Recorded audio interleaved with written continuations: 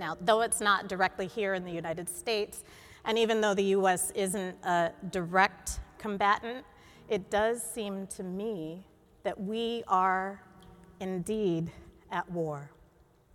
The New York City area is home to the most Palestinian people in the United States and the most Jewish people outside of Israel.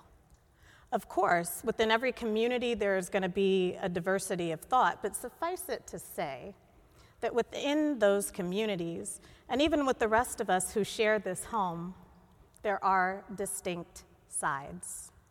And this is different from how we've responded to the Ukraine.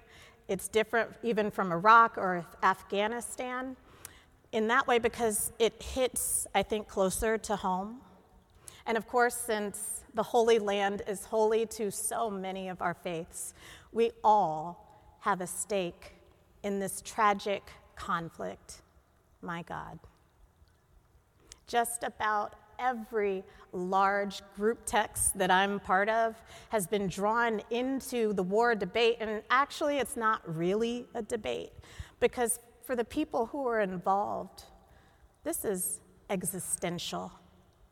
So to a Zionist, if you say that you do not support Israel, even if you don't mean exactly this, the vast majority are going to hear you saying that you don't believe that they have a right to exist. Israel is meant to be the safe haven for all Jewish people, a people who everyone else, including the United States, turned away during the Shoah, or the Holocaust. And that was the years of their deepest need. So if we say that we don't support Israel at this time, then let me be really, really clear for you so you understand this perspective. The person, the Zionist who hears that, will believe that you don't believe in their existence, period. That's not really a matter for debate. This perspective just is, and I want us to understand it with deep empathy, which I do, because as an epigenetic carrier of the traumas of chattel slavery, I don't have such a place or such a home. So I understand what it might feel like. I can empathize with what it feels like for that to feel at risk.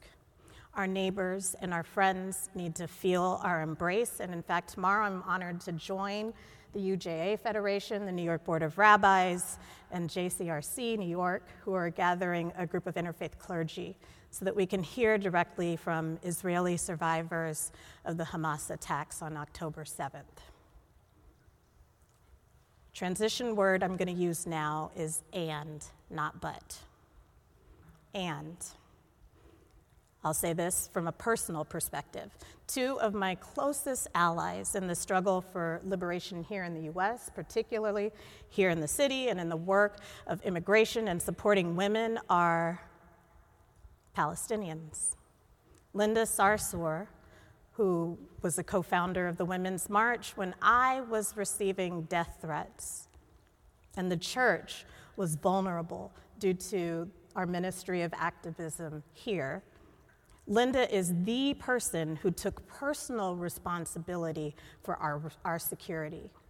If you're grateful to the men who just about every Sunday stand at the door here, stand sentry to protect us each and every Sunday for the past 5 years, then be grateful to Linda, to the Palestinian activist Linda Sarsour. It is exactly because of her that we have that. And our close partner, who heads up the New York Immigration Coalition, Murad Awawdeh, is the person who's leading the efforts to support the buses of immigrants as they pull into New York City. And for the work that he and his incredible team do to fill in the gaps left by the city, and there are lots, and that's a whole other sermon, sort of, we have to be grateful to this Palestinian. When no one else is there, Linda and Murad are the first to show up. For people, yes, but for me personally. Now, I do not know anyone who supports Hamas, and I condemn the attacks and the kidnapping unequivocally. And as I stand with my Jewish neighbors, I stand with my Palestinian neighbors. It's silly and even disingenuous to try to both sides this conflict. It's just not the way to approach this. But what I can say is this. I do not want one more baby in Gaza. And mind you, about half of the densely packed population of Gaza are children. I do not want one more to face another moment of thirst, hunger, living in rubble, living under the threat of continued violence for terrible things that they didn't do. I need the Palestinian people to finally have a viable state in which they live free of settlements and occupation. And I firmly and emphatically believe that there must not be one more moment that Israeli families have loved ones and neighbors held hostage. And I don't want one more rocket or bomb to threaten their homes. I want them to feel safe every time they sit down to eat or walk to school. Everyone. Everyone deserves to live in peace. Everyone. This is a time for prayer, for sure. It's a time to lean back and lean into the lessons of God and the lessons of our faith. But to what end? In a time of war, of course, people direct prayers, as today's psalm does, to the God of vengeance, the dread God. And as you know, I firmly believe you can pray whatever you want, whenever you want, however you want. Our God is just and will work it out. The question I ask is, what do our prayers do to us? You've heard it said, prayer doesn't necessarily change God, but it definitely changes us. How does a prayer for vengeance settle into our souls? Is vengeance where we want to linger? Or do we trust God, who in the Torah, Deuteronomy 32 specifically, says, vengeance is mine and recompense? And if we trust God and trust that God will make good on God's promises, why sit in our desire for revenge? What's at risk when we do this? I'll tell you what's at risk. When we let anger take root in our heart, that's when we stop caring about other people's babies. I'll keep it that simple, because if it isn't, those babies are going to keep dying. And let me be clear, babies dying is never okay. You hear me? Never.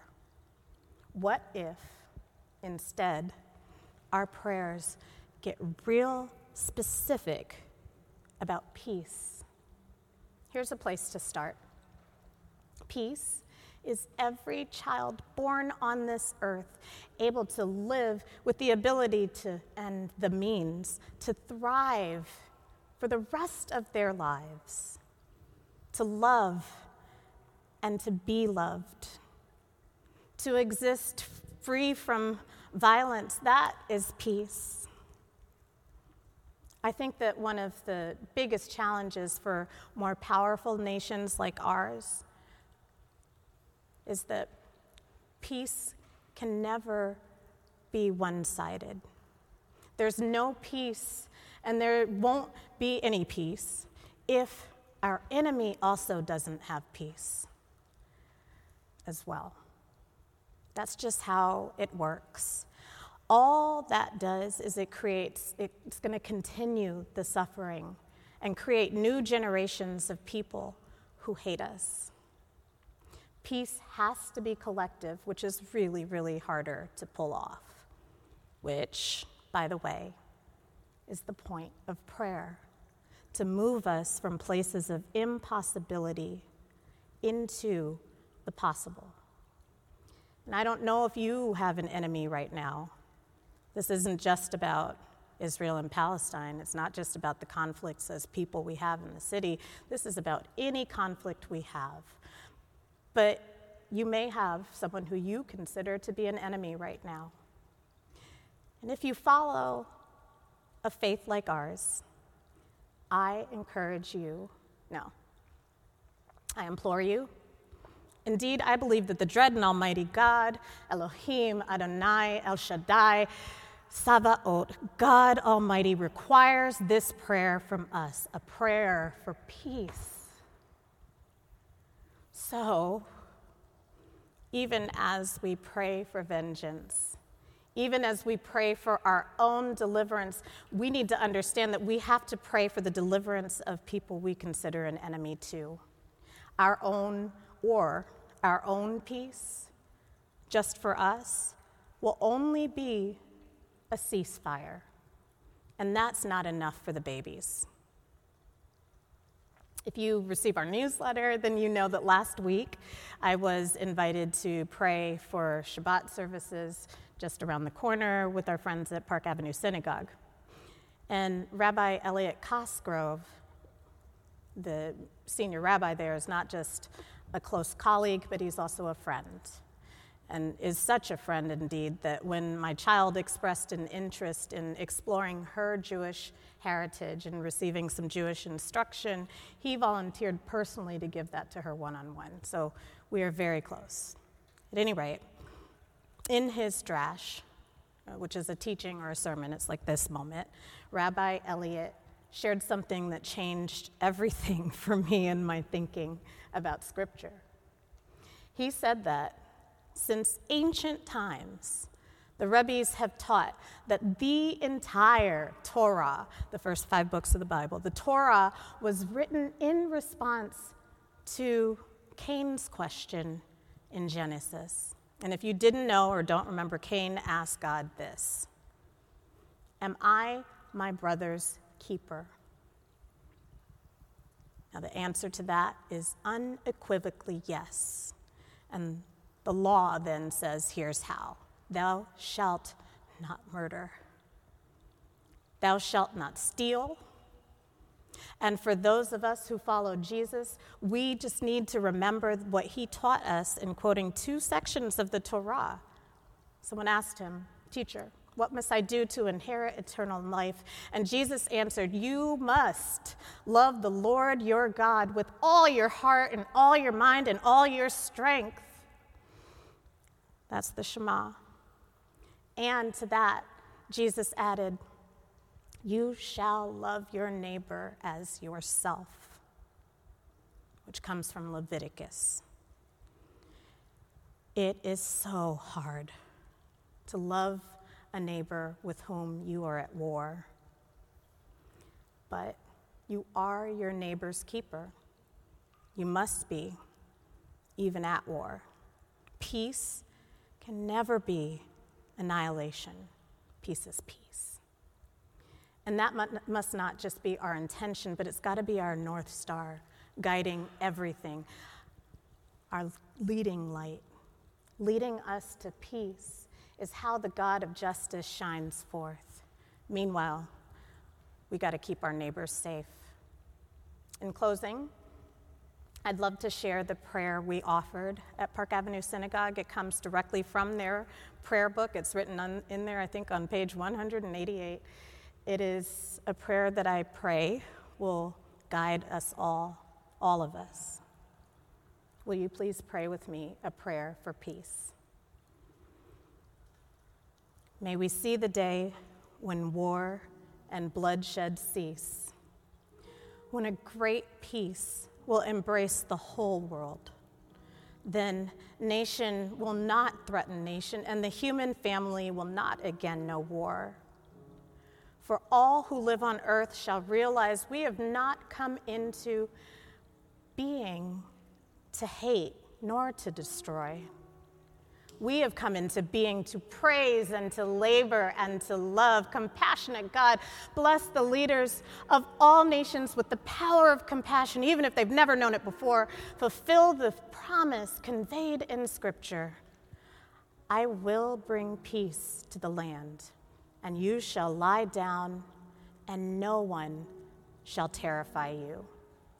I will rid the land of vicious beasts, and it shall not be ravaged by war. Let justice and righteousness flow like a mighty stream. Let God's peace fill the earth as waters fill the sea. And if you agree, may the church say, Amen. Thank you so much for joining us for this element of worship. We are so grateful that you have entrusted the park with this moment to hear music, to listen to the Word of God, whatever it may be. And we just ask for your support. The park only functions with the generous donations of people like you. And 100% of your donation goes to the incredible ministries of this church, which give and give and give again. Thank you for the ways that you give in advance and for all that you might be ready to give in the future. God bless you, and amen.